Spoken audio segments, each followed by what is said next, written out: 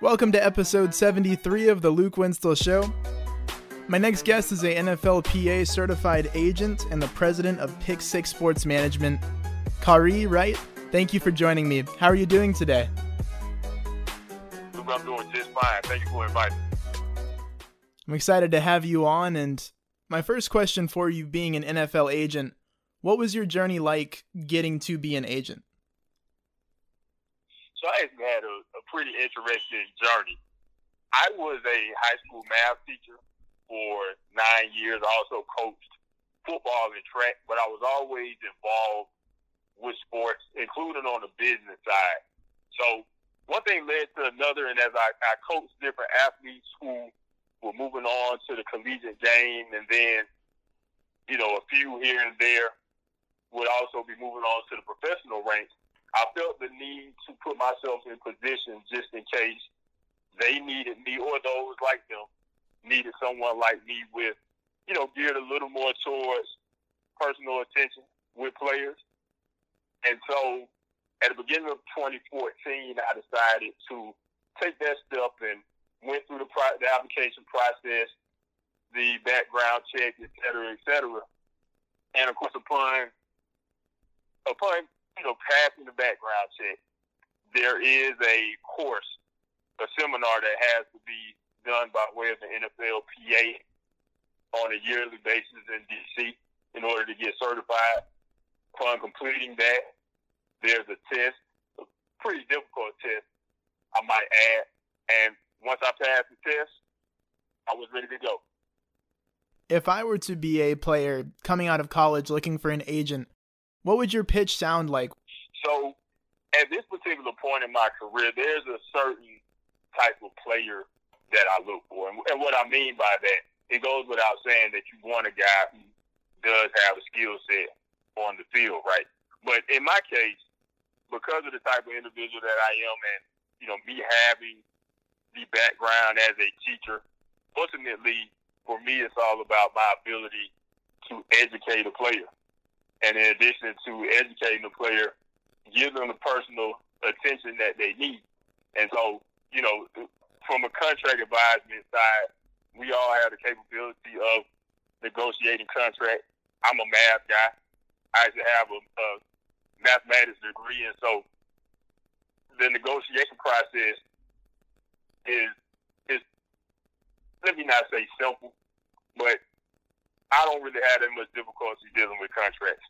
But ultimately, it's all about, what a player wants. If they prefer to be with a bigger agency and get certain, initial bells and whistles and get wooed around, then so be it. But if they want somebody who is going to give them personal attention, but in addition to that, educate them about the process, and as well as the overall business side, and in addition to that, be their agent for life. Ultimately, football is not a long-lasting sport.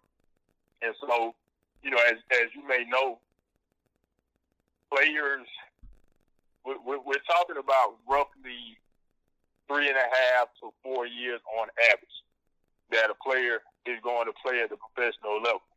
And so, therefore, I may be able to assist you in more ways away from the field post-career versus opportunities during your playing career.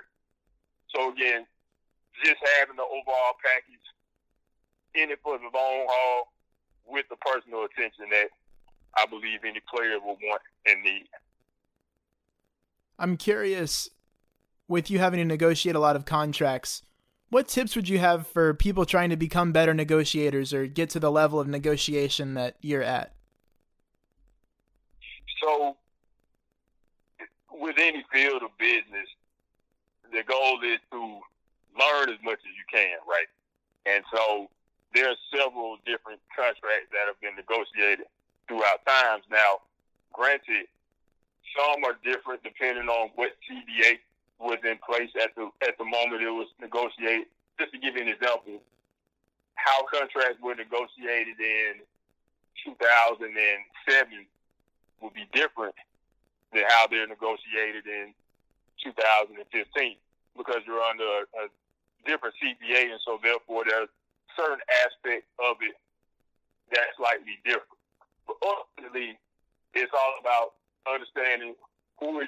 comparing that particular player to.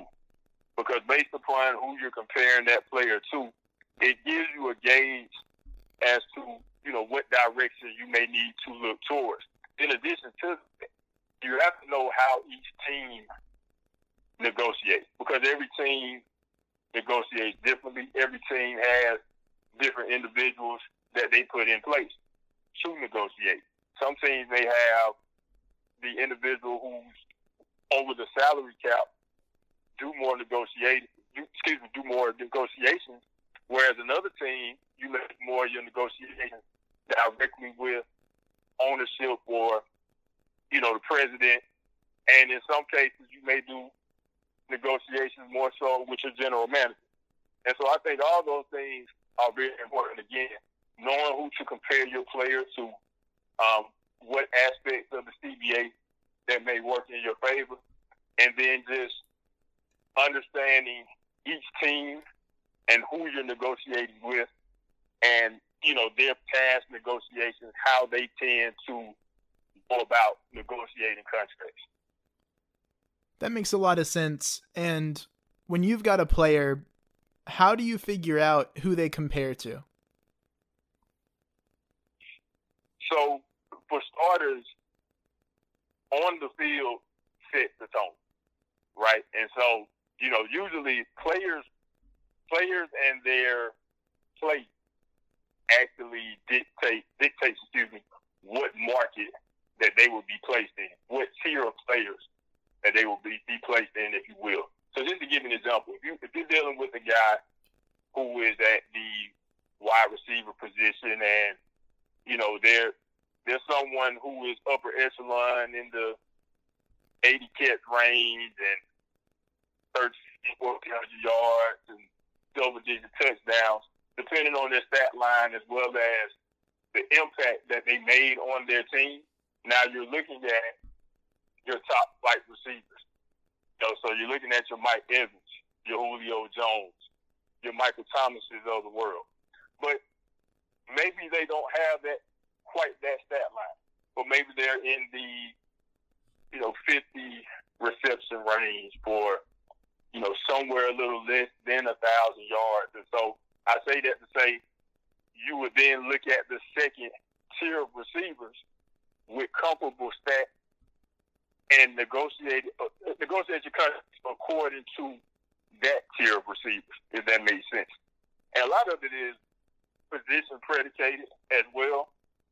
And in addition to that, depending on the position, how long they've been in the league may determine, what type of contract that you're able to negotiate. And so you can't negotiate the same deal for a 31-year-old running back, even if they're coming off a pretty good season, than you can for a 25-year-old running back who put up similar numbers.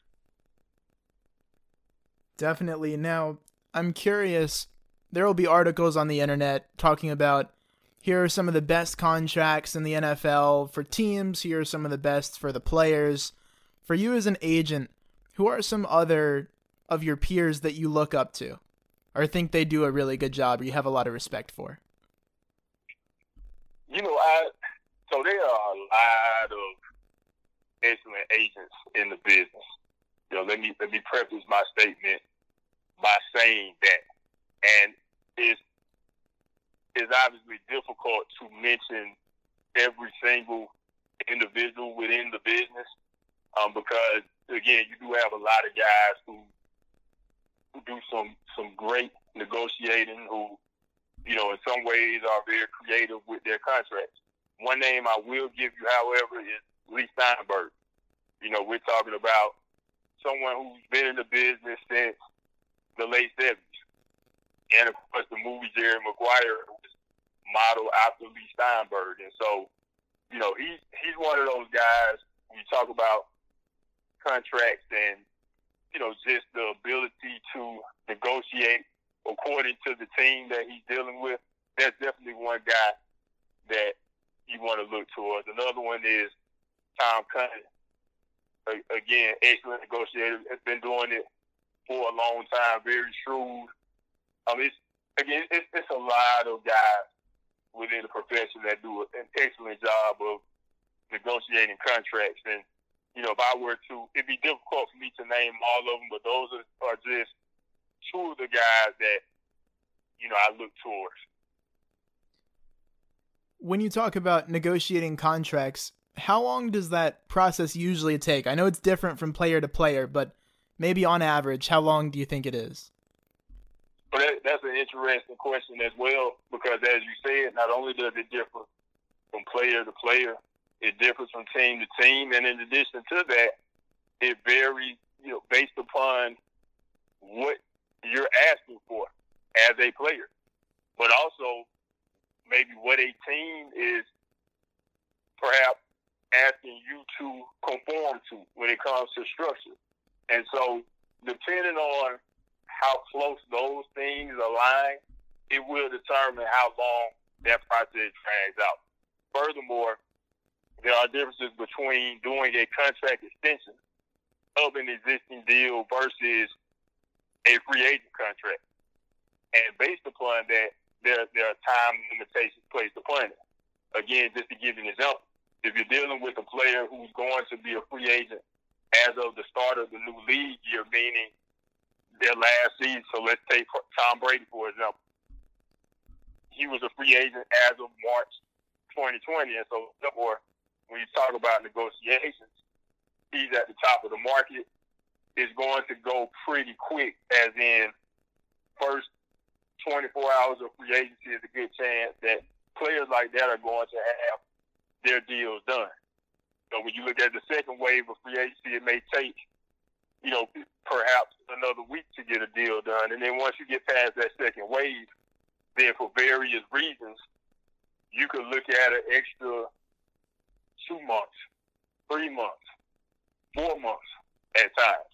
So it's, I guess to answer your question, it's hard to give an average because it's so many factors that come into play. If I were to, I think I could give you a better average if you're talking about contract extensions, with guys that may have 1 year left on the deal. And usually with those guys, you're going to see those deals tend to get done during the summertime. Mid-summer, maybe right before training camp.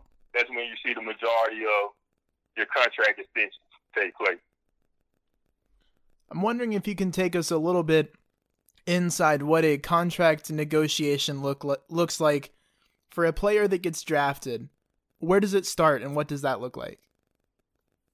So, depends on the round. If you're talking about first round picks, then there are certain specific things that you would prefer to negotiate. Number one is once you get out. Now, granted, with first round picks, there are a certain number who essentially automatically have their first 4 years of the deal guaranteed. And so that's number one. Can you get all 4 years of the existing contract guarantee? And this doesn't include the 5th year option, just the 4 years that are actually on the paragraph 5. Can you get that guarantee? So that's number one. Secondly, how is the signing bonus going to get paid out? Are we going to get it literally upon signing? Just to give an example, if a player has a $19 million signing bonus, will we be able to get all 19 right now upon signing? Some teams may decide we'll pay 9 of it right now, and we'll pay the other 10 once we are to the next league year. So meaning perhaps the following March, the player may get the other 10. The goal, of course, is to attempt to get the entire signing bonus up front. And lastly, offset language, meaning can we have a contract, between having full offset language, partial offset language, or no offset language. And so those are usually your 3 things that you're looking at for your first round picks. Once you get past the first round, everything tends to fall in place again. You're attempting to get certain years guaranteed within the deal. in the second round, but it's a good chance you're not going to get all 4 years guaranteed for pick number 54 of the second round. Okay, so you may get 3 of the 4 years guaranteed. So, again, some of it is round predicated, and because of the slots that players are picked in, that in some ways predetermines what the bottom line number is that they're going to get. And usually based upon, just to draw you in a little closer, you're looking at what did the pick before and what did the pick after get. And based upon that, it gives you a great gauge as to what you should expect. And if the player before you has not signed yet, nor the player after, then you take the previous year and calculate the percentage increase of the contract to that next year, and that also gives you a gauge as well. Okay. How does a free agent contract then differ from that rookie contract in negotiation? So, rookie deals, the money itself, for the most part, is pretty much solidified. So it's not really too much going back and forth. Outside of the things that I previously mentioned, it's not that much going back and forth as far as the money itself and how it's going to get paid out, throughout the duration of that contract, again, especially with first-round guys, but even later on. Free agents, on the other hand, there's so many different things that come into play because there's not really a specific amount of years, for example, that a player has to sign a deal for. There's not really a specific way that it has to get paid out. So therefore, you can have anywhere from a 3-year deal up to, of course, in Mahomes' case, we saw what type of extension that he signed. And for the most part, those are your outlier deals. You're probably not going to see as many deals that have 10 years extended onto the back end of an existing contract. But, usually you're looking at contracts, in that 3 to 5 year range for players. It's all about the teams are attempting to do what's, best in their best interest. Agent and players are attempting to do what's in our best interest. And so the goal is to try to figure out a way for us to meet in the middle so that we get the dollars that we want and enough guaranteed money out of the situation, while the team, on their end, they want to keep salary cap flexibility as well as the ability potentially to get out of a contract if they can. A big topic for the past several years in the NFL has been the franchise tag. So first off, for you, do you have a positive, negative, or indifferent view of the tag? And I'm speaking for myself, of course, on this one. I'm not speaking for any other agent. I'm not speaking for the NFLPA. The franchise tag can actually work both ways for players. Like I'm fairly indifferent, but it also depends on the timing of the tag itself. Ultimately, players don't like tags, and on the agent side, we don't like the tag because it doesn't present any security past that 1 year. And so if a player, for example, gets injured in the year in which they're receiving the franchise tag and production dwindles, now when you're looking to negotiate a deal past that franchise tag, there's a good chance that it's detrimental to your ability to maximize the next contract. Now, I will say that for quarterbacks, the franchise tag tends to work pretty well for them, and simply because they have longer careers. And I'm not sure if you've seen. You can look at Kirk Cousins' situation.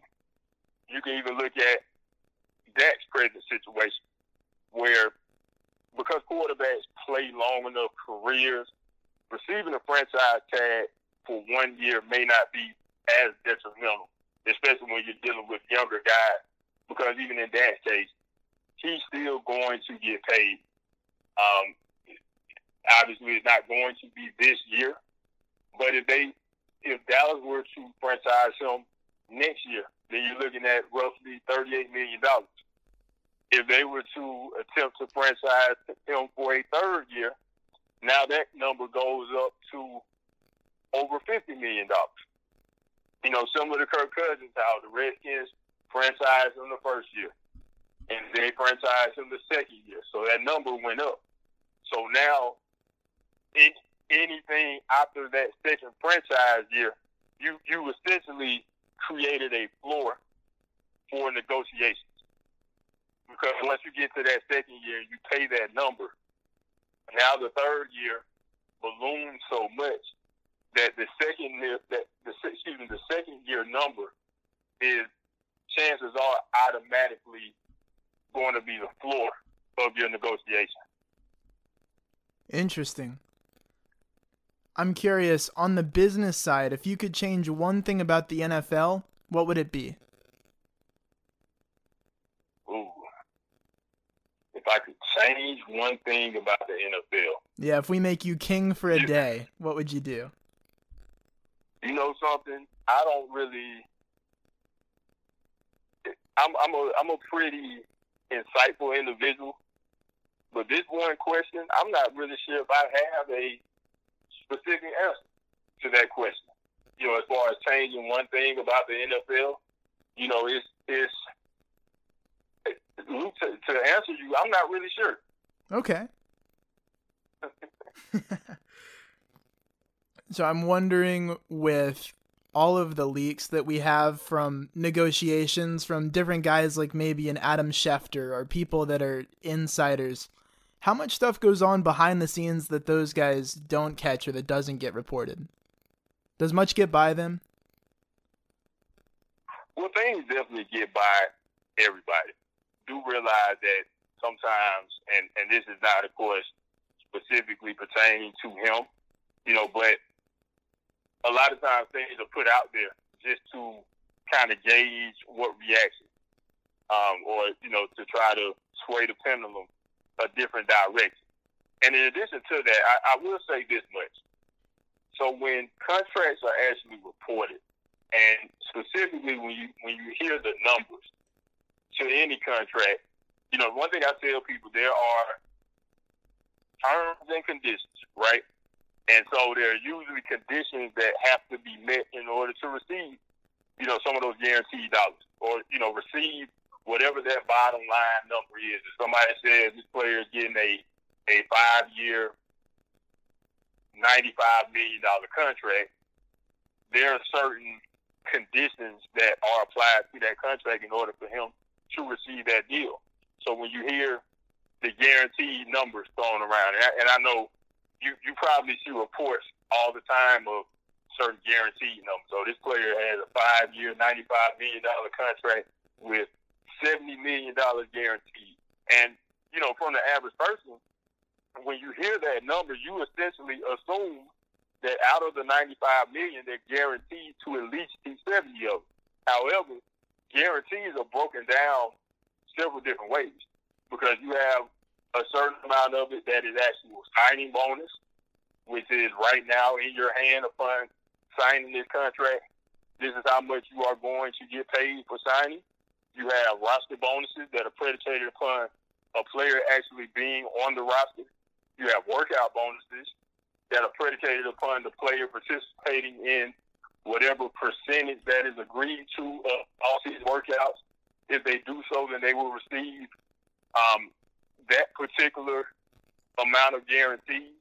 You have in-game weekly bonuses, meaning some players, every week that they play, they may receive a certain amount of a bonus, maybe $43,000 a week, just to give you an example. And so it's so many different ways that bonus money, and not to mention back-end incentives, such as making a Pro Bowl, making a Super Bowl, winning a rushing title, scoring a certain amount of touchdowns. So it's so much that can be built into the guarantees that a lot of times from the public perspective, they really don't realize how much of that is the player most likely to get. So if he gets cut year 3, does that mean that we take $95 million and divide it by 5, multiply that by 3? Does that mean that's the amount that he's going to take home? Well, not necessarily. So when you hear things get reported, of course, conditions are everything. And I would tell anybody, see what the actual conditions are for that player receiving the amount of money, especially the guaranteed money that is being reported. Some of the latest news we've gotten is that the NFL is not going to have a preseason and they're going to have 80-man rosters. That just broke the night as we're recording this show. What are your thoughts on that? Are you happy about it? Well, the 80-man roster, it's a catch-22 because, essentially what it means is that before you actually start training camp, you're going to have to cut anywhere from 10, we'll say about 10 players per team. And you may have some teams that decide to go straight down to a 75-man roster. Now, having said that, as you know, normally after the second preseason game anyway, you start seeing those roster numbers go down to 80 and 75 regardless. And so it's almost essentially cutting out the opportunity within the first couple of weeks of training camp for guys to stick around a little bit longer. And unfortunately, it's going to affect, certain players who were undrafted free agents, especially. One of the reasons is because the team didn't spend the draft pick on them and also may not have lived out the same amount of guaranteed money. And so, that, you don't really have the leverage from that position of certain undrafted free agents. And also guys who may have signed what you call a futures deal, where they signed right before the league year began, usually somewhere between the beginning of January and, towards the end of February before the actual next league year begins. But a lot of those guys never had the opportunity to participate with their teammates, especially in a year like this with off-season training activities being canceled across the league. And so it's going to affect those guys. Now, on the flip side, you are seeing an increase in the practice squad rosters, which would be very advantageous to teams because now, some of those guys who may not necessarily be given the opportunity on the front end will be given opportunities on the back end since the practice squad allotment has increased or is looking like it's going to increase to 16 players. So what you lose on the front end, you do gain on the back end. Okay. And my final question for you, we've got a new collective bargaining agreement in the NFL. You're going to have to make deals within it for the next decade. How do you feel about it? Well, the one thing about any CBA is, of course, in its nature, is bargained by both sides, and both sides agree to it. There are some, it's always middle ground, right? And so, but overall, the deal itself, is going to work to the advantage of players in some ways, and, especially when it comes to certain off-the-field things, it may work to their advantage, and then in certain other ways, it may not necessarily work to their advantage. But, I would say that the future of the league is bright upon getting past the pandemic. The revenue should roll in as expected, and upon that, I think when it comes to negotiating deals, there will be more money available for teams to spend. And, of course, if they have more money to spend, that's good news for the players and the agents. Khary, thank you so much for your time. I appreciate you coming on the show. Appreciate you for inviting me. Thank you so much.